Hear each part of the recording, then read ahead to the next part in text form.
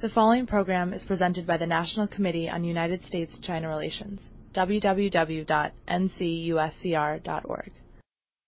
And basically what we're going to do is we're going to talk about the book. We're going to jump back and forth in our collaborative way several times rather than giving a formal talk. We'll just tell you what we find exciting about the project. And what I find most exciting is we got 13 chapters that are trying to showcase a new way of looking at China during the Mao years, and that's by looking at everyday life at the grassroots. Instead of starting with policies and campaigns at the top, instead of starting with Mao's mind and the campaigns that he started with, we're actually looking at lived experience. And what we found is all kinds of variation, all kinds of diversity in how people lived through, suffered through, and dealt with the challenges of Maoism from the mid-1950s all the way to the end of the 1970s is the temporal scope that we're looking for. So we've got a ton of diverse experiences in the chapters of the book, and the way that we got at these diverse experiences was by starting with a really diverse group of authors. We have in our group of authors 5 Chinese, I'll say, 4 from the PRC, 1 from Taiwan, authors whose work we translated from Chinese into English. We have 3 European scholars, probably the top 3 European scholars working on the Mao period: Steve Smith, Michael Schoenhals, Daniel Leese, and North American chapters. And we also have a really interesting, unique group of sources that I would call grassroots sources, including documents that you can find in flea markets like diaries, police files, other archival documents that have made their way out into society. We have oral history interviews. We have documents from county and municipal archives as well, Red Guard newsletters. And this is the first book, I think, that really puts together these unconventional sources next to the standard campaign-based narrative of the Mao period that you're going to read about in the pages of the People's Daily. And it puts that together, and it compares the two. And what we learned by doing this is we say what concerned Mao was not the same thing that concerned a gay factory worker in Hunan province or concerned a rural school teacher. I mean, what mattered to these people were actually very different things. And what we also learned is that most people didn't wake up and say, the Great Leap Forward is on, let's do this Great Leap Forward. They didn't wake up and say, Cultural Revolution, how is our Cultural Revolution going to go today? They woke up and their concerns were the same as the ones that you and I woke up with this morning. It's work, it's family, it's relationships, it's food, it's clothing. All of these things are actually, those are the priorities. All these things are affected by politics, right? Everyday life was definitely politicized during the Mao period. We're not saying that politics weren't important, but by starting with the everyday, instead of starting with politics, we get a different picture of the period, and that's what we're trying to do. So let me talk about the first chapter to give you a sense of an example of what I'm talking about. The first chapter is by a Chinese historian based in China named Yang Huisong. Yang Huisong was a factory worker himself during the 1970s, and he spent half a year in jail in 1976 for the crime of having written a counter-revolutionary poem. And after that, he has become probably the most prominent and prolific Chinese historian writing on the Mao period and on even earlier periods in China today. And in the course of his research, he came across a big sack of files about a factory worker who had his factory moved from Shanghai to Henan, and this factory worker got in trouble. He became labeled as a bad element, and he was actually sentenced to 7 years in prison as a bad element in 1977. And that he's got this file that goes through the entire case, including a lot of the writing of this factory worker himself. The factory worker is called Zhang Qiren, not his real name. The dirty guy, basically, in Chinese. Zhang Qiren started getting in really big trouble in 1970 when he got investigated during the One Strike 3 anti-movement, which is one of these mini movements during the Cultural Revolution. During this movement, he was forced to confess that he had a lot of affairs with men in his factory. So he's gay. He's constantly having affairs with people who he's working with. He's married at the time. He has a wife. He has a child. They live in Shanghai, far away. He sees them hardly at all, maybe once a year if he's lucky. And during this extended separation, he's having a lot of affairs with other factory workers, and this gets him labeled as a bad element in his factory.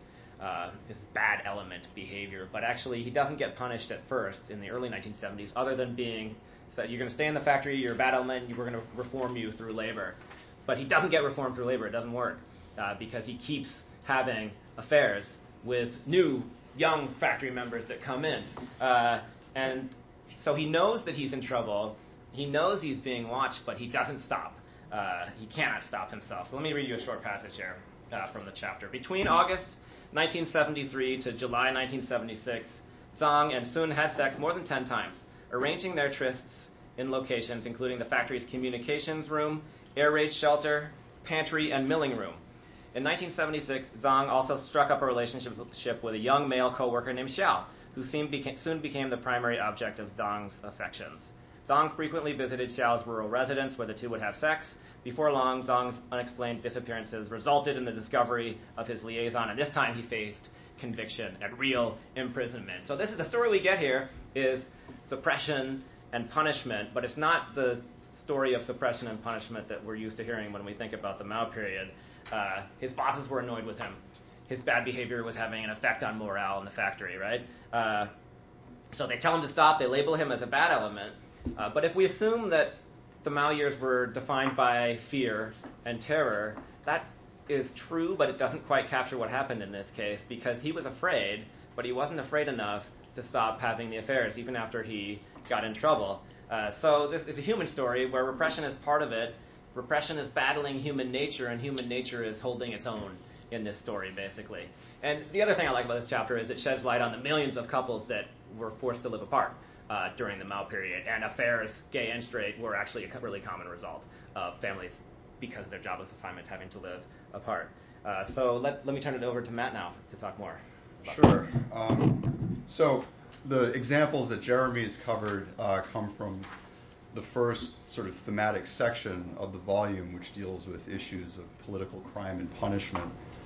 Basically, just to give those who haven't seen the book before an overview, the chapters covered four main thematic, or themes rather. The second being economic mobilization. The third was culture and propaganda, and the last was state violence. And so what we're going to do in the remainder of the talk is to continue to draw out some of the highlights from those sections and some of the major empirical findings. Just to kind of frame those findings generally and to talk a little bit about the book and some of its main arguments. We think basically that what Maoism at the grassroots shows is that in state-society relations, there were a lot of, not necessarily an infinite number of, but there were a lot of strategies that individuals, groups, etc., could engage in order to perhaps, let us say, mitigate the effects of state intrusion on their lives. We're not trying to argue against, I think, a fairly well-established and well-documented narrative that state violence and even terror was at certain historical moments part of people's lives as well, but we're simply trying to put that within a context of human everyday experience, and so therefore to include other aspects of that experience as well and think about how they all relate. And so some of what we do see, as Jeremy has noted, is people pushing back against the state, people evading the state, people sort of carrying on as they will, for as long as they're able to. And yet at the same time, what we do, and in some ways, this is represented by the fact that the last section does deal with state violence, show that in the final instance, the state often did resort to violence to deal with people who could not be dealt with otherwise. Not just for political crimes, and what the book also shows, I think, is that a wide range of behaviors were politicized, but were not necessarily what we would think of as political. That being another, I think, key argument as well. So, what is the significance here? What are the stakes before we get into the individual chapters? Well, I think that historians tend to be, most of us, splitters more than lumpers, and so we've sort of, we've complicated the narrative a bit, right? We've sort of showed that there was a wider diversity of experience than has previously perhaps been described for this era, and that I think stands as an empirical contribution. Why is this important? I think that it forces us perhaps to rethink connections between the Mao years and the preceding Republican and wartime eras, and then the post-Mao reform era in some interesting ways. On the one hand, you've got the Republican era, supposedly an era of greater openness, in which the state was far more limited in terms of what it was able to achieve. After the Mao years, right, supposedly we sort of moved to this moment that is kinder and gentler by comparison. But in finding at least some suggestive evidence that tells us the state wasn't necessarily everywhere during the Mao years, and that people did experience that period differently, then we perhaps do begin to open the door to drawing some parallels between, say, themes concerning the Mao years and themes concerning which are well established and which concern other eras in China's history. And then, as we're going to discuss, and especially toward the conclusion, I think that then potentially that allows us to understand China under Mao, not necessarily as historical anomaly, but part of a longer narrative of modern Chinese history that historians are still grappling with and still trying to describe. This book doesn't necessarily have all the answers, but again, it sort of opens the door to some bigger questions. So I mentioned the first chapter, how Bad Element was made. This is Yang Hui-sung's chapter. Let me talk about my own chapter a little bit as well. So I did what I do, and I found some documents in the flea market in Tianjin, and these are class status label reinvestigation forms from 1964, 65, 66. And I thought, oh, this is interesting. People's class status labels are getting reinvestigated. That might be stressful for them. And then I went online to the main place where you can buy used books in China, and I typed in class status label reinvestigation form. And you can do this yourself. And if you're in China, then you can buy all the files that kind of came up under that. So I amassed enough, and actually there's some universities' history departments are collecting these forms as well. So that's how this project started. Is I just randomly came across them when I realized something is going on here I didn't know about. Let me try to find more. And so this is as part of the Four Cleanups movement in 1964, 65, and 66. Every rural family's class status is supposed to be reinvestigated. That's part of the Four Cleanups policy. And everybody has a class status label during the Mao period. In the countryside, you're a poor peasant. You might be a middle peasant, rich peasant, landlord. And this is determined during land reform in the early 50s usually, based on each family's economic status 3 years before liberation, whenever that happened. You take a snapshot of your economic status 3 years before liberation. And then the Great Leap Forward happens, and Mao's explanation of the Great Leap Forward is that, we didn't do land reform thoroughly enough, because there's all these class enemies who have become party secretaries in villages, and it's their fault that the Great Leap Forward went bad. So this is Mao's way of absolving his own blame in the Great Leap Forward by saying, class enemies are everywhere.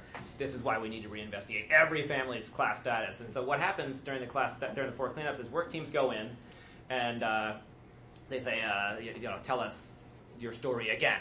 They have the land reform paperwork usually, and then they try to figure out who hid their true class nature. And so you have some people being punished. I read about one family that was originally labeled as they were originally middle peasant, and then there became this new designation of lower middle peasant.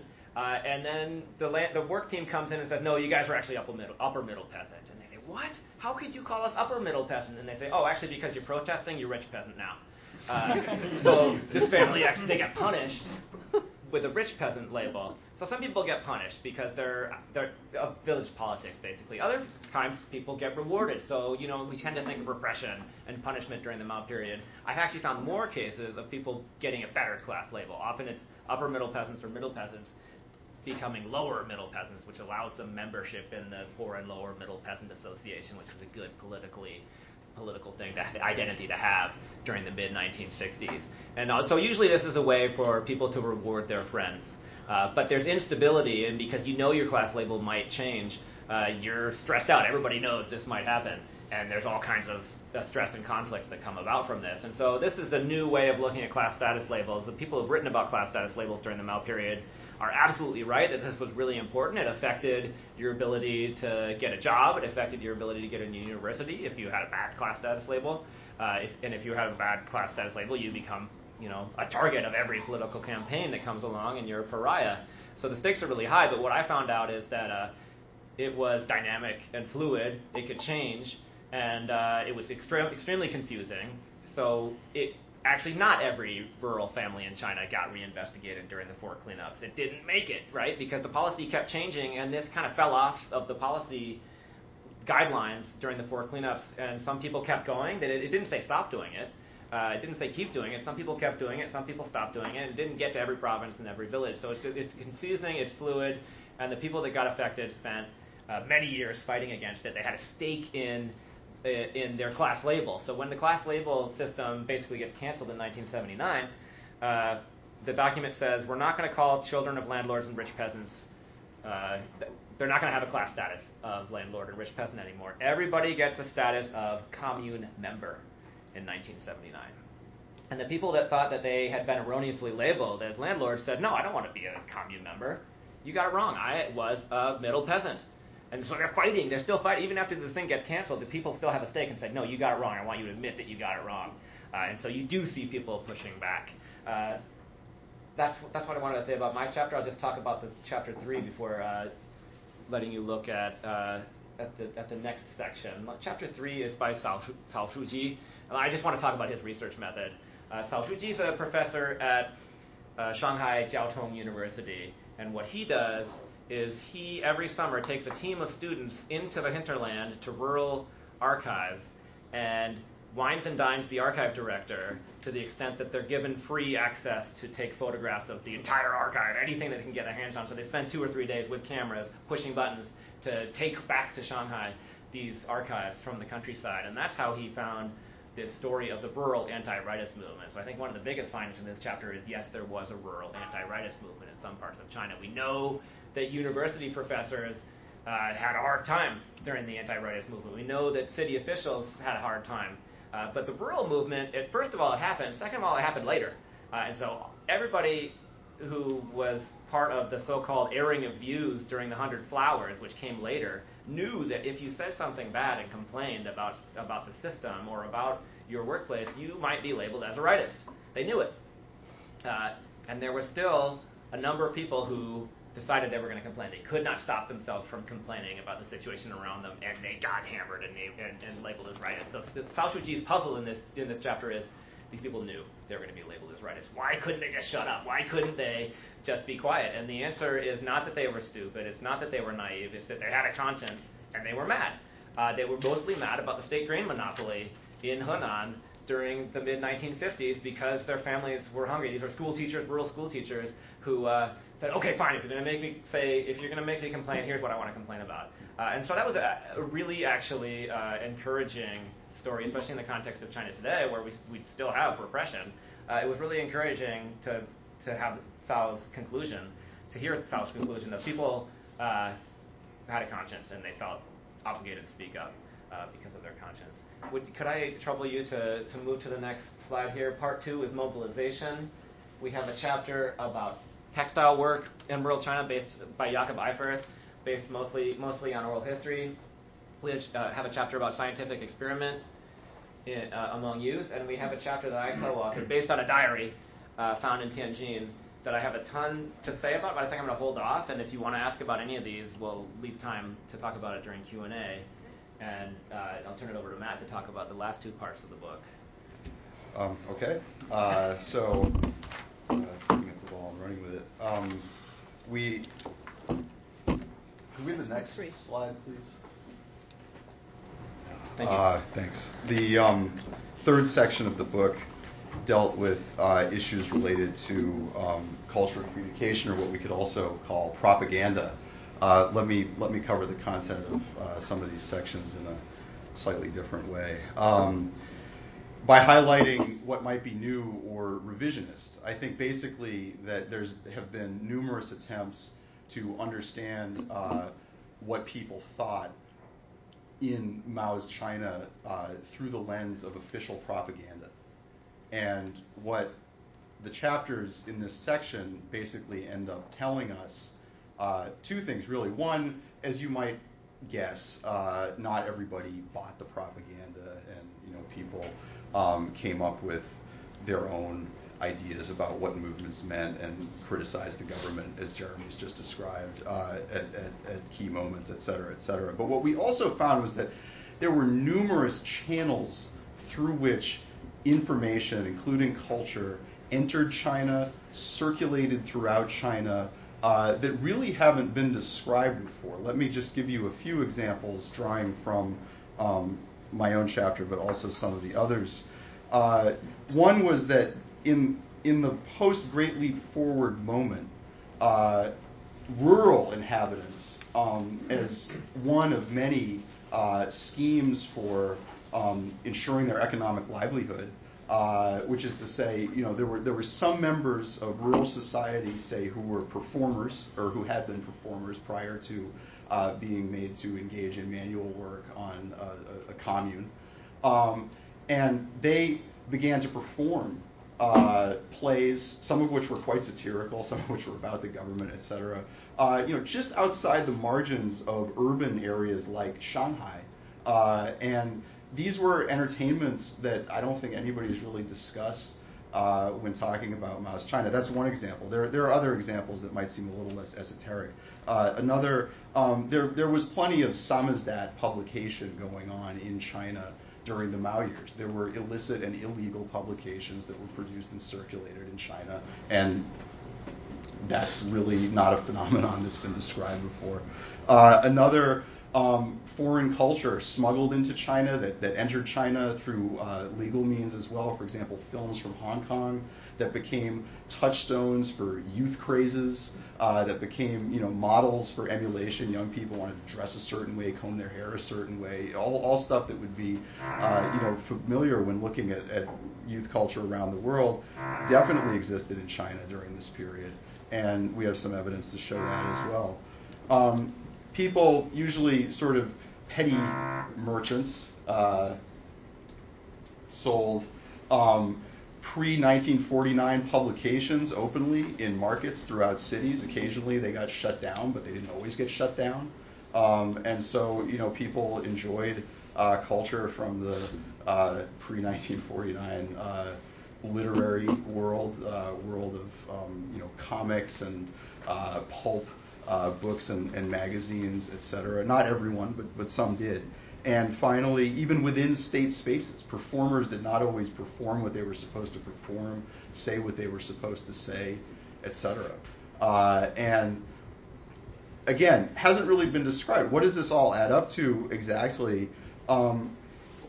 I think that when talking about culture during the Mao years, we're really talking about a very rich and diverse phenomenon, and we need to look beyond state cultural sources. That emerges basically as one of the main themes of the volume, that even though there have been a lot of important new studies based on archival revelations, even archives themselves are state sources, and we need to be looking deeper at other sorts of ephemera that tell us more of the story of this important period. Another key issue related to culture that we had some amazing work on, I want to highlight particularly the chapter by Xiaoxuan Wang, is on religion during the Mao years. Who thinks of religion during the Mao years? It was supposed to have disappeared. But not only did it survive, in some cases, in some key moments, it thrived. And it didn't just thrive in defiance of the state. It occasionally thrived because state officials or members of families of state officials were themselves members of religious organizations that were committed to organizing annual dragon boat races and worshiping local gods, etc. And that went on as well. Again, not everywhere, but it did go on, and there hasn't been much coverage of that. The findings on religion kind of bleed over. If we could just have the last slide. This is actually the end. Into this section dealing with state violence. Here, this set of chapters basically coalesces around three, I think, equally fascinating themes for thinking about this period. I would say those are violence, ethnicity, and religion. And the overlap is interesting, complex, and in many cases unexpected. In Guizhou province, Miao people in the 1950s were fed up with state taxation and collectivization, formed millenarian religions, formed militias, resisted the state, threatened officials with violence, and ultimately an armed state response was required in order to bring down tensions. Stephen Smith's chapter covers a very broad historical period and shows that basically from the 1950s through the 1950s, millenarian religion and anti-state violence coexisted. had to be dealt with at all points along the continuum by internal state security forces, and there was constant state concern about what multiple small acts might add up to if allowed to go unchecked. Along China's ethnic frontiers in Xinjiang, for example, very interesting evidence about how state efforts to secularize society resulted in radicalization these are themes that are not out of place in our contemporary world either, led to radicalization of youth, university students, intellectuals, etc. That Han ethnic tensions were sometimes handled badly by local officials and better by the center, which sort of had to intervene to calm down local official overreaction to what were seen as disturbing local trends. And that cross-border movement of people culminating with an attempted mass exodus from Xinjiang into adjacent Central Asia occurred and kind of highlighted and could be seen as highlighting both the sensitivity of that border, the sort of porous nature of northwestern China vis-a-vis Central Asia, and the persistence of sort of cross-border imaginaries, if not actual connections, during this period. And I think ultimately that section in particular shows us how there really was throughout the Mao years quite a lot of, we don't want to call it anti-state activity, but attempts at semi-autonomous social organization, often in defiance of what were known to be state policies. And so at this point, we're probably going to wrap up. A few last words. I'll say a few last words. It's supposedly the 50th anniversary of the Cultural Revolution starting is this month, right? And I love it and I hate it. Like, I love it because suddenly people are interested in having a discussion about the Cultural Revolution and Maoist China.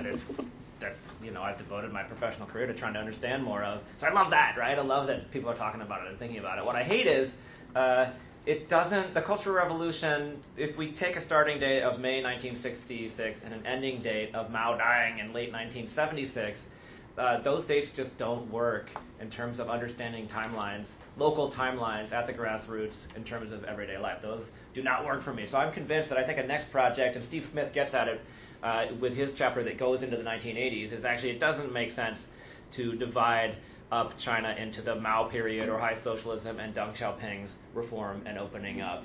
That makes sense in terms of elite politics, I think. There was a real transition in leadership and in policy. But when you look at topics at the grassroots and you look at all these unresolved problems that Matt was talking about, ethnic minorities, religion, the marginalization of rural areas, those problems are unresolved and they don't suddenly turn over a new page in 1976 with the end of the Cultural Revolution. They go on. So I think the next thing that I've learned from this book and that I'd like to move on with in my own research and in possible new collaborative books is looking at the 70s and 80s as a single unit, because timelines at the grassroots don't necessarily adhere to 66, 76. I think things go into the 80s.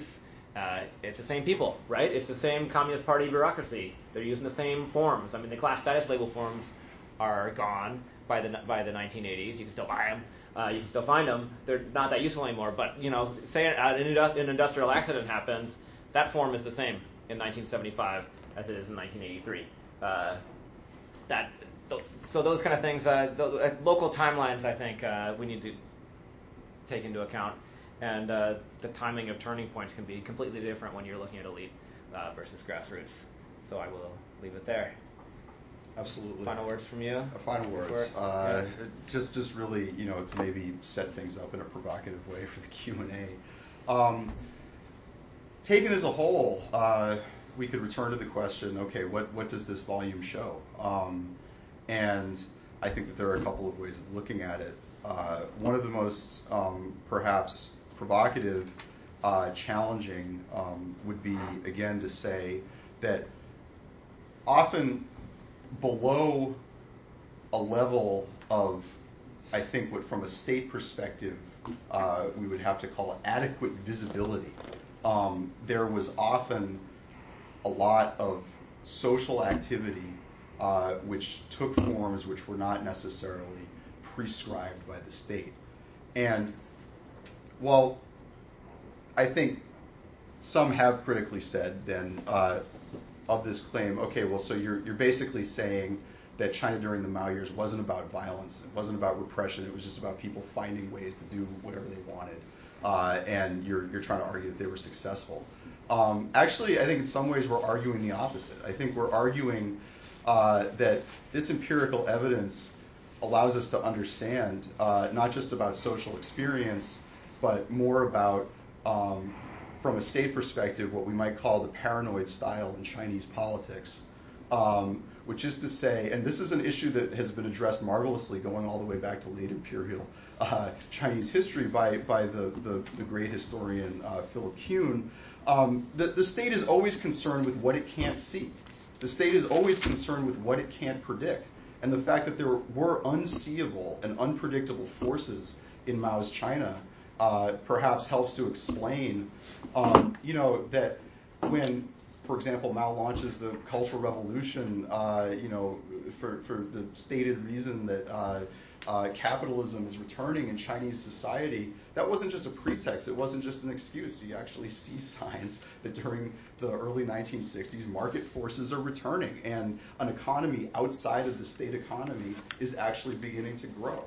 And, in some ways this is something that's very marvelous about Chinese history, because it's very marvelous about all human societies, which is that people are inventive and ingenious, and they find ways to pursue their own ends and to at least try to meet, or I don't know, for the economists, satisfy their own wants.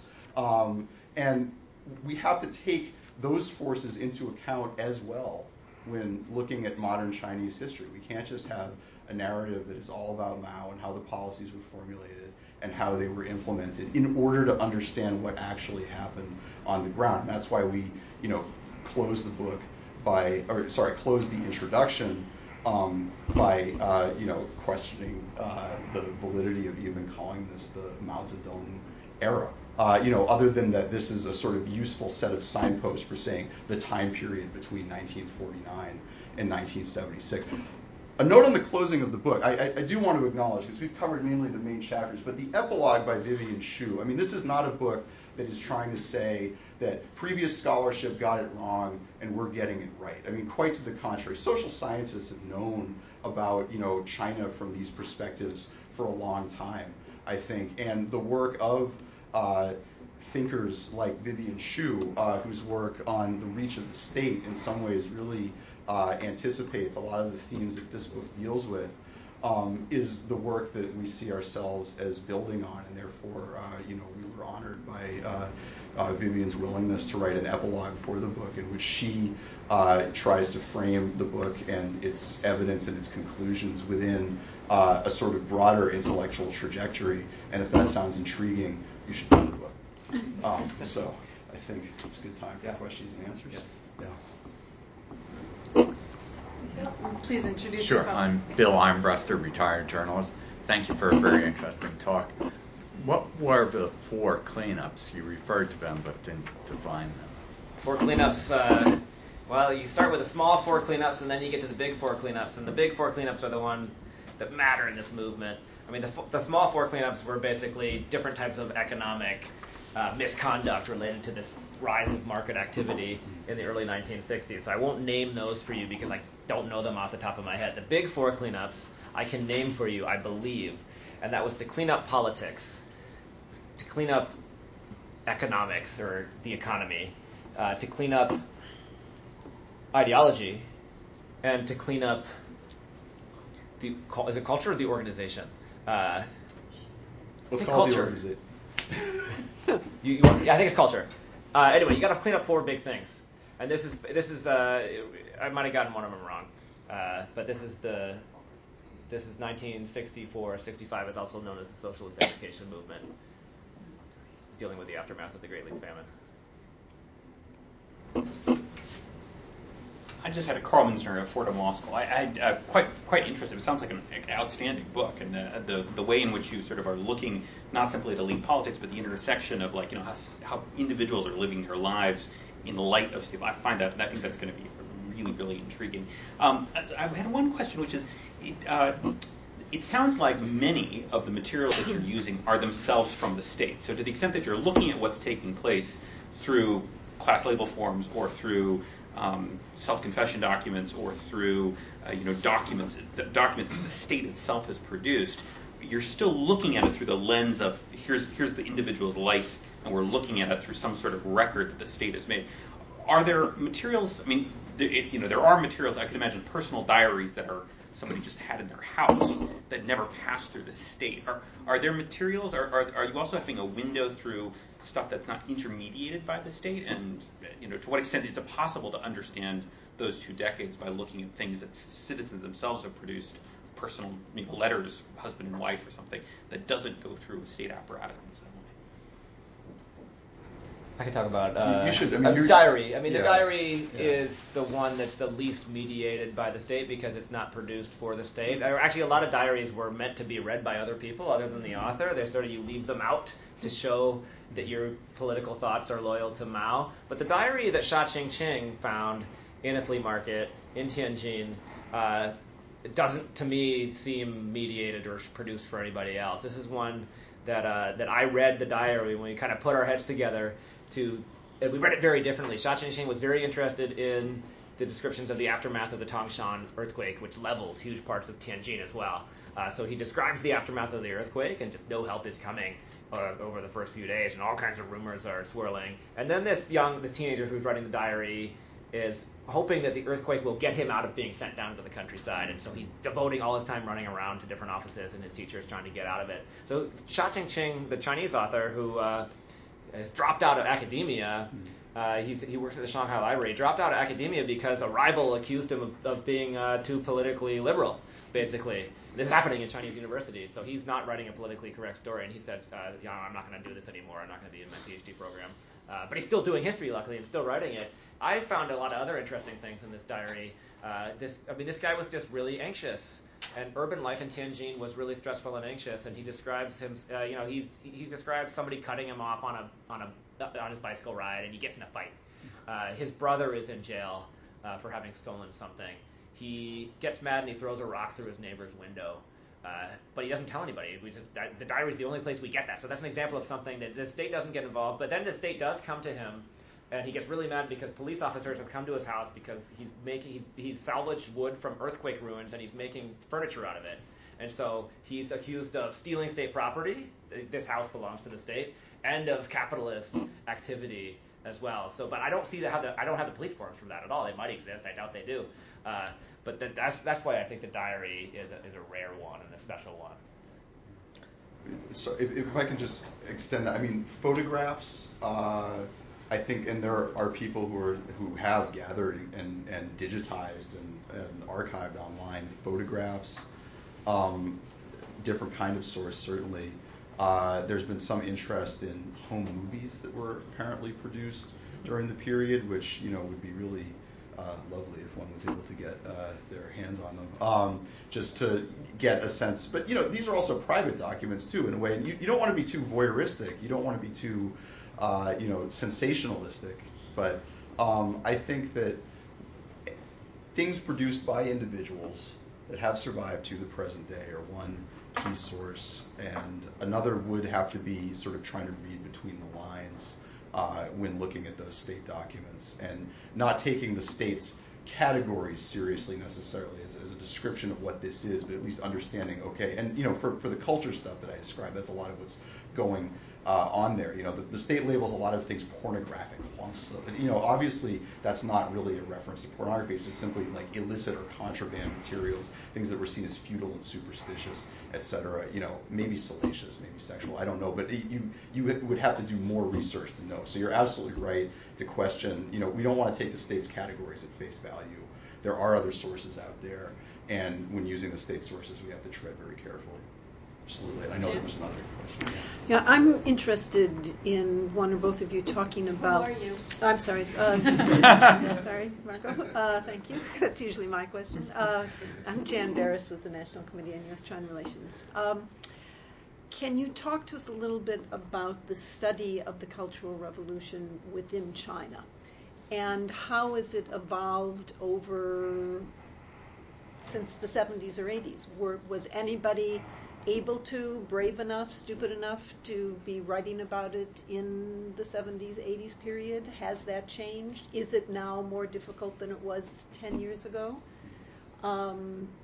So from both an academic perspective, and then several people in this room, I know, at least Mara and Carl, I think Carl is with us, have met a very interesting man by the name of Fan Jianchuan, who I assume you know, the Fan Jianchuan Museum in Chengdu, in Sichuan, who has a fetish. He's an obsessive collector, and much of what he has collected revolves around the Cultural Revolution. And he has storerooms full of diaries that he says he will not publish or make public until he's sure most of the people are dead, because he doesn't want to be voyeuristic or get people in trouble. And so I'm just wondering if there are others like him who have, not necessarily academics, but people who are looking at this, collecting this, etc. This, by this I mean cultural memorabilia from the Cultural Revolution. Absolutely, yeah. Yeah, most of the people who buy the documents from the flea markets are Chinese collectors and historians, amateur historians who care about the period and live through it and want to collect these valuable documents. And they've created underground, not really legal journals that they're written on Microsoft Word. They're put out on PDF. And Matt can talk more about that because he's involved in archiving them and making them available to the public. So you do have, but you can't make any money doing it, right? You can't have a career. So these are retirees or people who do it on the side. And I know a number of professors in top Chinese universities who love to study the Cultural Revolution, but they can't publish anything on it because when this historical resolution about certain problems in Chinese Communist Party history is passed after the Cultural Revolution, this verdict says Cultural Revolution was bad. Cultural Revolution was one of Mao's mistakes. Mao overall was good, but he made some mistakes. Cultural Revolution was one of his ultra-leftist mistakes. And so we're not going to go into any detail other than that. And that's been the line ever since then. And there's been some room for people to publish memoirs about how they suffered at the hands of the Gang of Four, basically, or other bad guys. There's not a whole lot of memoirs talking about the people who hit people. That's rare, right? But there's no reward in China for writing about the Cultural Revolution. People do it because they feel like it's important and they have the time and they make the time to do it, but there's no academic space for it necessarily, which is why we had 5 Chinese authors. We're trying to make that space available to them. Yeah, I mean, I would just list a few impressions I've had, and maybe they add up to something. One is that liberating of discussion doesn't always move in one direction, right? Which is to say that I think when we were doing research, say in 2004, 5, 6, there were books that were coming out about the Cultural Revolution. People were writing about the Cultural Revolution. Academics in China were writing and publishing books on the Cultural Revolution. They were sort of dry, mainly policy-focused overviews, not necessarily the kind of grassroots history that we're talking about today, but there was scholarship on the Cultural Revolution. I sat in on lectures at Beijing University where the history of the Cultural Revolution and student violence and the experience of student violence was discussed, in an academic forum with students and a professor leading the discussion. In a balanced way? It was basically a professor who experienced these events firsthand, talking about the violence and talking about his own experiences as a participant, not locating himself specifically in that narrative, but offering what was essentially a firsthand account. But presented as he was analyzing it as history. It wasn't just sort of rambling or incoherent narrative. So there were attempts, in other words, to historicize the Cultural Revolution and talk about the violence. I don't think that that's going on now. So that's what I mean about not moving in one direction. I think that there was a moment of tremendous openness. Which was when? Well, like we're saying, I mean, I can't speak for the years. This is just for myself. I can't speak for the years before I was in China doing research, and that starts basically in 2004. Jeremy's had different experiences, so you might have a different perspective. But I would say also, there are unofficial journals that are published for subscriber lists of less than roughly 200 people that circulate in China electronically. And the people who are involved in these sorts of activities, some of them are, state reporters. It's not just, sort of disgruntled or, marginal people, but people who are interested in history. And we archive those on a website, prchihistory.org. You can also find similar journals about the anti-rightist movement. And, yes, there's a critical tone being taken, but the discussion is really just an attempt to grapple with what happened, read it in a systemic, empirically verifiable, historiographically informed way. I mean, it's unofficial history, but it is history. And it's being produced in China. It's not just people, say, outside of China in the West who are talking about the Cultural Revolution. I think that's an important point to be made as well. And then finally, what discussions are happening in China. This has been coming out in various fora. But within elite institutions, universities like Beida, Tsinghua, you can have much more open discussions than you can in other, educational institutions within China. And so, I find the private collectors fascinating, and that's another kind of way of thinking about and talking about the Cultural Revolution. But there definitely is academic study. Wherever there's space for academic study, you'll find academics trying to study it, I think, and there has been space, for sure. I don't know if that's an adequate response. Martin Rifflin from Columbia and CUNY. Actually, Matthew, can I ask you first, is the fellow from Beida Yin Hung Piao, or is it someone else? I play my cards a little closer to the chest on this stuff, and I really apologize. I just don't have, I couldn't say. Okay. Because he's written a book on the Red Dog. Mm-hmm. So. Yeah, no, I apologize. Okay. I wanted to be a little provocative also. So, from what you said, would you see, and it's ironic because Frank Decatur's book on the Cultural Revolution just came out a few days ago. Would you see most of his books as oversimplified, or do you think there's room of reading the lines between you and him? I'm just wondering. You have to explain to everybody else what this issue is. Right. I think that's a fair. Yeah, I mean, not to push back, but oversimplified in the sense that you think that this was all Mao's master plan to unleash terror and ruin on Chinese society. That's how we need to understand the Mao years. I think that might potentially be an oversimplification of Frank's work as well. I guess what I would say is, we've talked about this issue, Jeremy and I suppose that what I would say is this. I think that a lot of what he describes can be seen throughout the period of the Mao years. That was, with respect to this recent book, I think there's an argument in there that post-Cultural Revolution state collapse kind of allows for the flourishing of new social forces in ways that anticipate the reform period. I think you could argue that there were multiple moments during which, that phenomenon can be observed. And so Frank's work is tremendously rich. He's an amazing historian. His source base is unparalleled. But if you're talking about that particular book, then I think that some of the points that it makes concerning the Cultural Revolution specifically could actually be made for the period of the Mao years as a whole. Jeremy?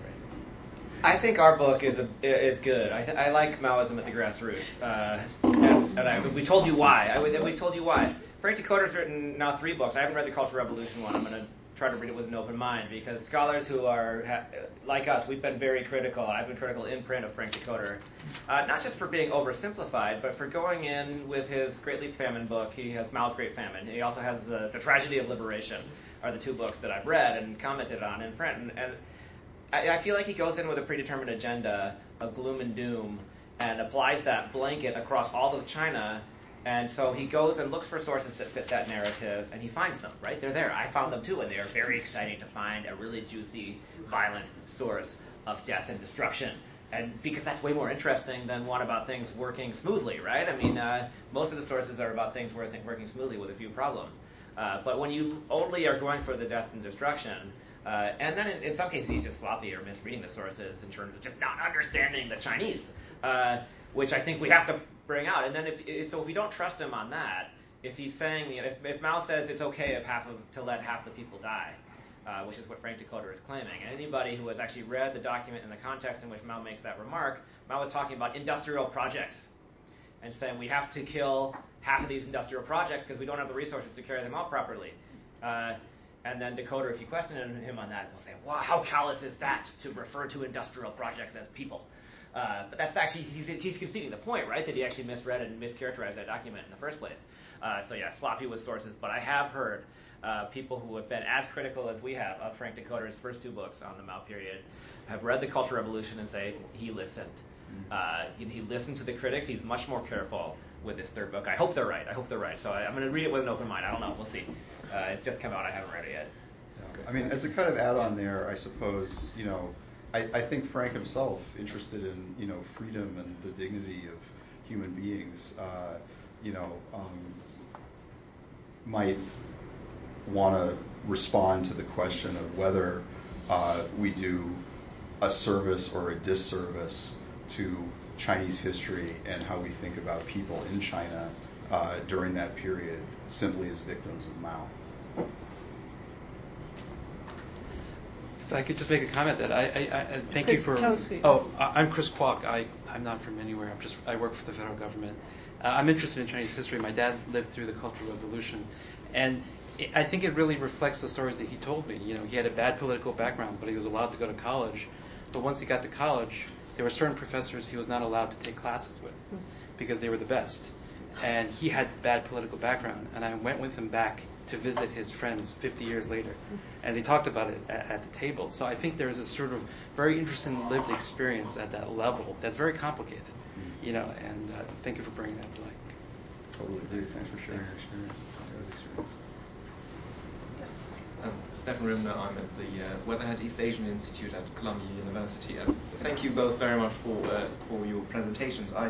I wondered, since this project obviously puts you in a very unique position to actually think on a national scale in a much more nuanced way than for instance, Frank Decoder, because you have this kaleidoscopic view on local case studies. I was wondering whether any kind of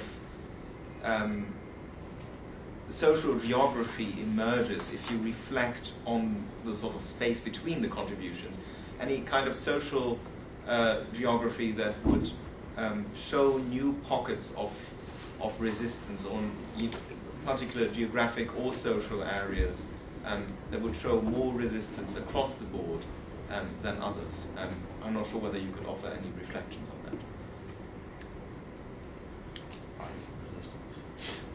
I really like this idea of social geography. I mean, I think in some ways that's, at least when I think about the volume, that's a question that I've definitely grappled with as well. I mean, one that we talked about earlier this afternoon is simply that I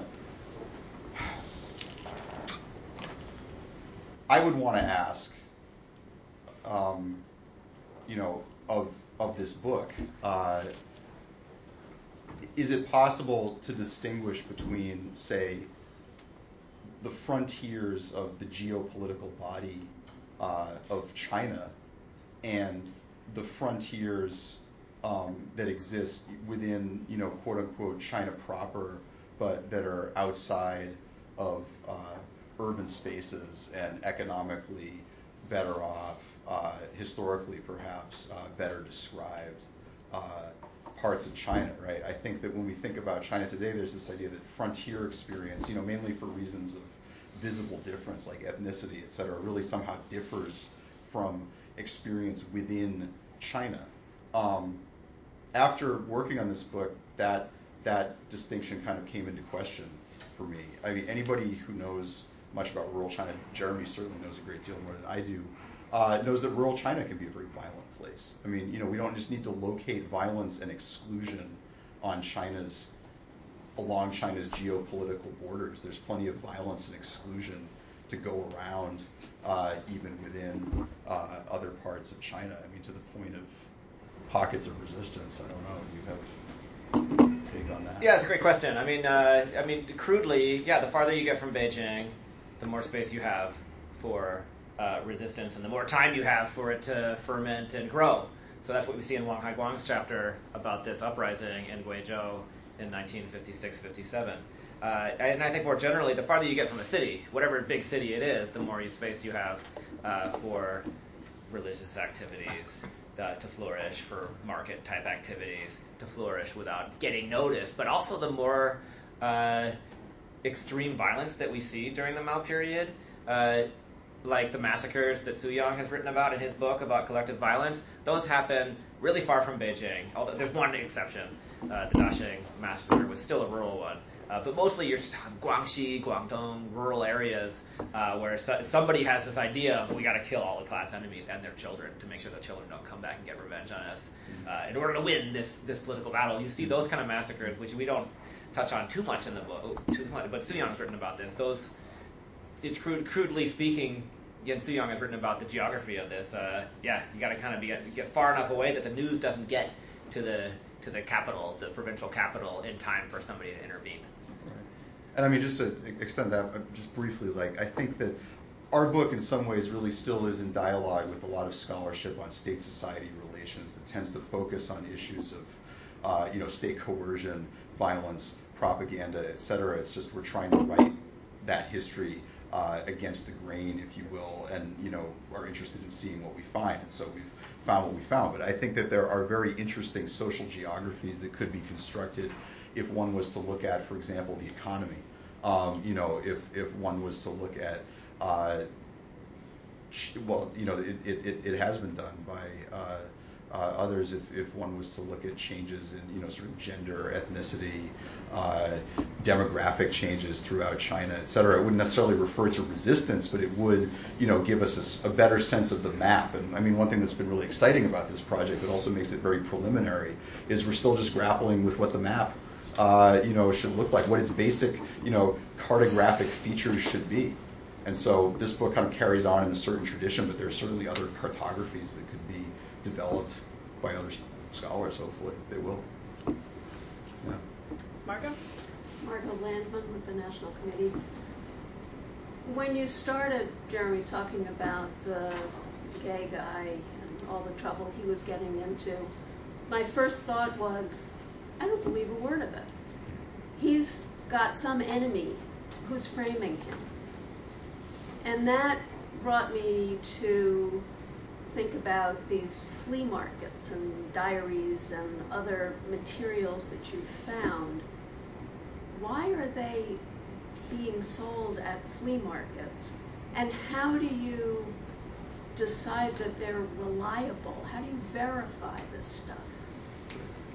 And how do you keep yourself from getting arrested? Because there have been scholars who've been arrested for buying stuff in flea markets about the Cultural Revolution. Yeah, those are all really good questions. I mean, for me, does this document pass the smell test? And you literally see it, and you feel it, and the dust is there, and you can smell the mildew on it, and it seems like, okay, this is credibly from the time period it purports to be from. For Yang Hui-song's his chapter, I've seen similar dossiers, basically, about political cases, about sex cases, that have all of the red stamps and the officers' names of the police. So his is almost a legal case being built against this gay factory worker that actually doesn't start with him being gay and doesn't start with him being framed.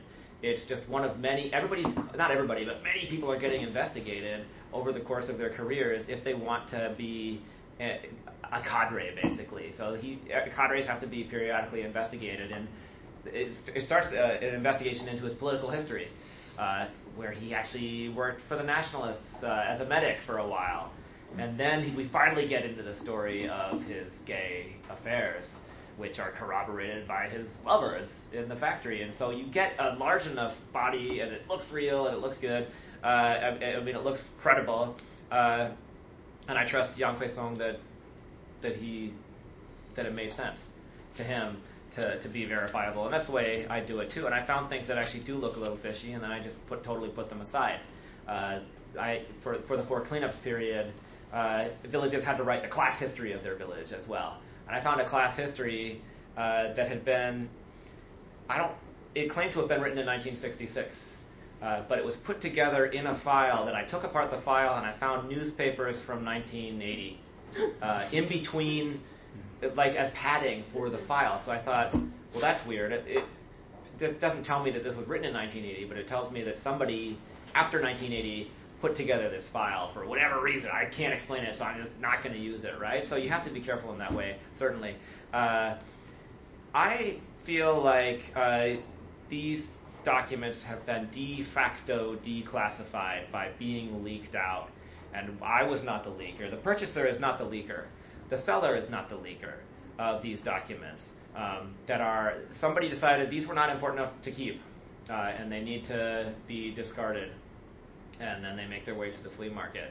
But yeah, definitely it's something that's you got to take seriously. The last few times I've gone to the flea markets in Tianjin, there's not that much there, and my contacts there tell me, oh yeah, the TV crew came through recently to show that you got to be really careful about selling state secrets, which is really ill-defined and not defined at all. I mean, according to the archival law, anything over 30 years old should be open, and of course it's not. And so they're scared, and they just keep their stuff at home and don't bring out, or they keep the good stuff under a pile of legally published books, basically. But I was saying earlier, I think that there are some people in China who don't want these stories to be told. They want to conceal things. There are some people in China who do want these stories to be told. They want to reveal things. And there are enough of the revealers who are interested in these stories seeing the light of day that the documents still get out there, and people want us to be writing about them, I think, and that's why we're able to do it. Bill? Yes. I believe May 25th is the 50th anniversary of the posting of the first Dadzi Bao and maybe the officials at the start of the Cultural Revolution. Do you think that there will be any formal commemoration of the Cultural Revolution at all, or are they just going to ignore it for the most part? Well, I think what we've seen is ignoring for the most part. I mean, I've been wrestling with this because it's obviously an issue of interest to a great number of people. I mean, people who I've seen show interest in this question within journalism, say within intellectual circles, academic circles outside of China. This is something Jeremy and I have been talking about today as well. It's hard to think of why the Chinese government would want to commemorate that day. I mean, what would the parallel be in another political context? Why first slaves arrive in America? I've thought about let's that. Remember that. That's right. That's right. No, I mean, it's funny you should mention that, because as soon as this came up, I started looking. How do we remember the Trail of Tears, for example? We don't. So that's my take there. I mean, I'm interested in why there's a question of why the Chinese government is or isn't commemorating this, because it seems like such an odd event to commemorate in a way, associated as it is with political chaos, with we do observe bad decisions. Anniversaries of the dropping of the atomic bombs.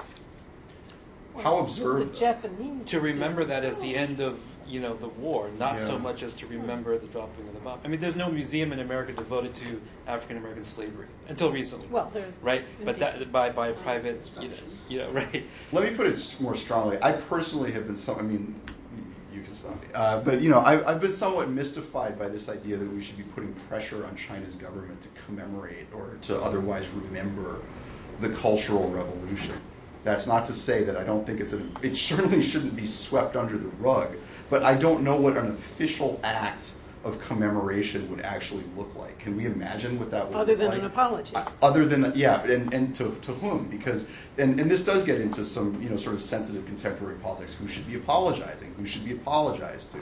Those are obviously cans of worms that no one really wants to open, is my understanding. There was that commemoration event in the Great Hall of the People, just like, a different context, right? A revival of, Yeah, no, and that's, who was behind that? Scary. And what were they commemorating exactly? Yeah, great question. Shirley? Hi, my name is Shirley Gya. I'm a lecturer at the University of Birmingham in the UK.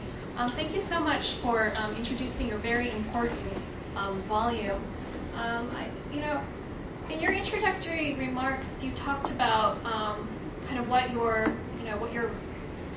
these case studies collectively show about the nature of the Chinese state and its kind of in its long direct history from the late imperial period to the present, and the nature of state-society relations. But I mean, do you think that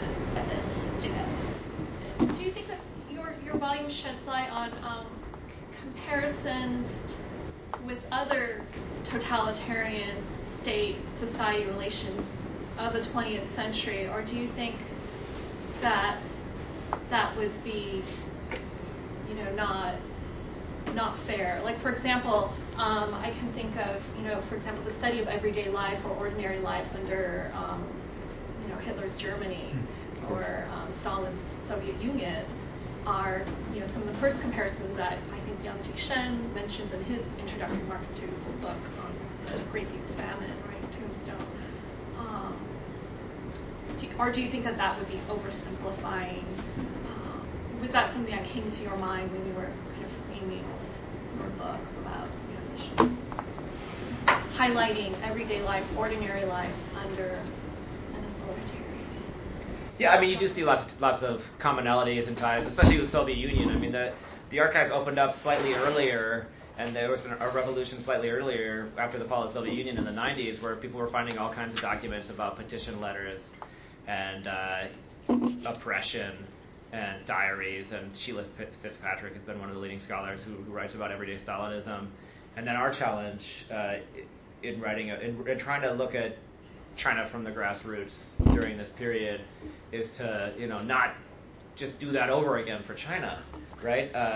Because there are so many parallels, but there are so many differences as well, just in terms of they're both really diverse places, and so I think the local focus and what is happening in this specific place at this specific time, and how is that different from the plan, I think is part of what we're trying to do. It almost always is different from the way that the plan was intended, but yeah, there are definitely lots of commonalities. The main difference, of course, is that the Chinese Communist Party is still in power, whereas there's a great deal more scholarly and societal freedom to talk about ordinary life under.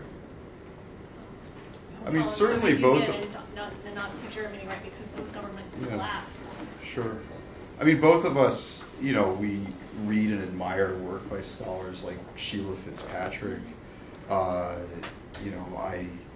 think the comparisons are interesting, and at the same time,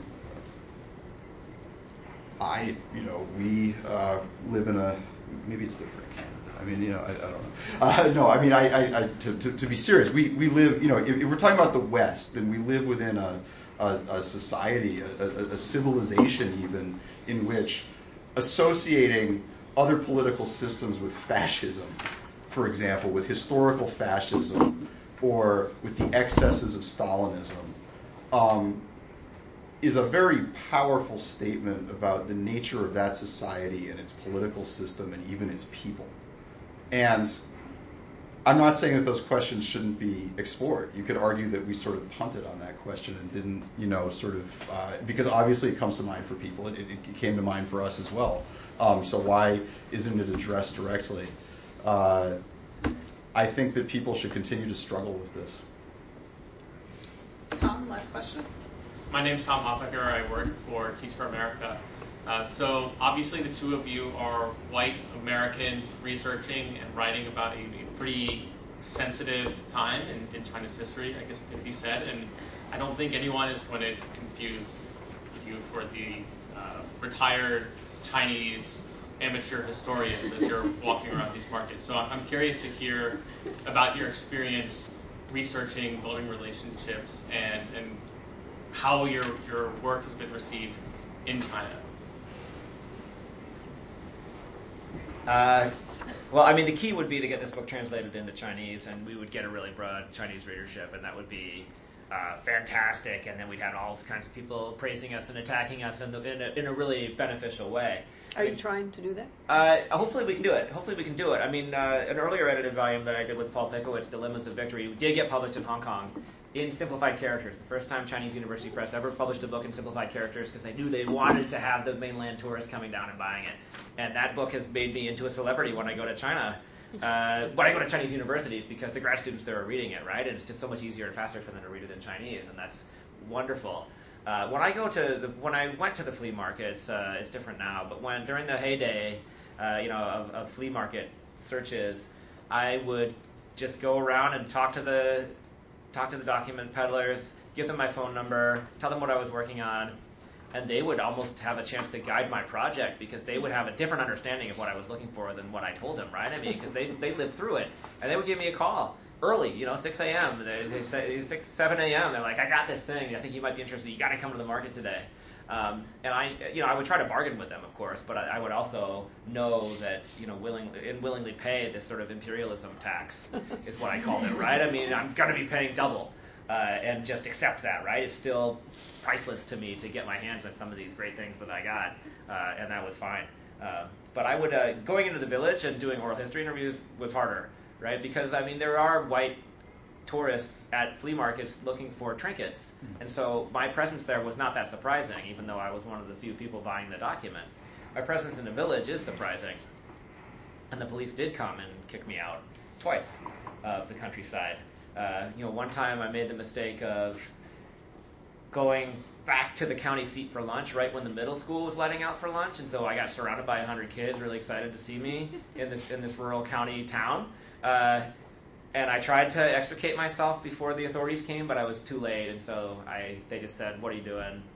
It's not safe for you to be here. For your safety, please leave and don't come back unless you have an official escort." And another thing happened to me another time. I tried to wear hats. I think the only way I tried to wear hats and squat down, waiting for the bus out of the village, but that was really the only that didn't work either. It didn't quite work. To end, because we are sort of wrapping up on this, I think, set of comments, but I'll throw it back to you to see if you agree. I mean, we all owe a great debt. I mean, all of us who do research owe a great debt to the people who we talk to, and the people who point us toward sources, the archivists, the interviewees, the other scholars. And that, at least in the case of a lot of this research, those people are all in China. And so, this is a work that in a lot of ways is very much informed by, people whose names don't appear on the book, whose names may not even appear in the acknowledgments. I used to think when I was doing research that, it would be okay to talk about all of it because things were opening. And it was getting easier to research these topics and talk about them openly. I don't feel that way anymore. And so, that's kind of an interesting moment to be in. But I definitely do want to acknowledge the many helpful, and caring and extremely insightful. I mean, everybody reflects on their own experience in detailed and profound, I think, ways when you talk to them. And none of this work would be possible if it weren't possible to engage with people in those ways. Do you agree? I agree. Yeah. All right. Well, thank you to Jeremy and Matt for coming and sharing their book with us this evening. Thanks to all of you for coming.